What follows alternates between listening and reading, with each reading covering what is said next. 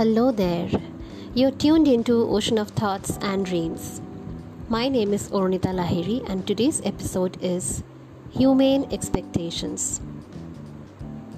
It is famously said by someone whom I know very well that don't expect anything from life as it's full of uncanny stories toggling up and down with disheartening consequences that will only make you all the more morose. Well, let me put this straight on to you. Through hope, belief, trust, faith, we tend to grow the seeds of our expectations. And so, we must sow what we reap, as practice what you preach is somewhere correct for all the practical folks out there.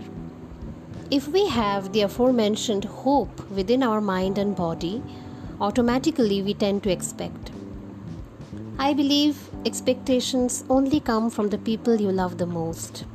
With the love and concern that you shower towards your loved ones, you might as well expect the same in return, as Newton's third law of motion goes by our very instincts.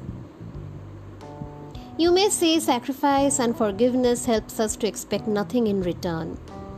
But we are humane, my dear friend, physically made of flesh and blood and mentally with a hell lot of emotions that makes us alive. The divinity inside us encourages to be patient. Selflessness is a noble act and is agreeable, but the impact of humanity is also incomplete without expectations. An expectation in itself is a reward to humanity.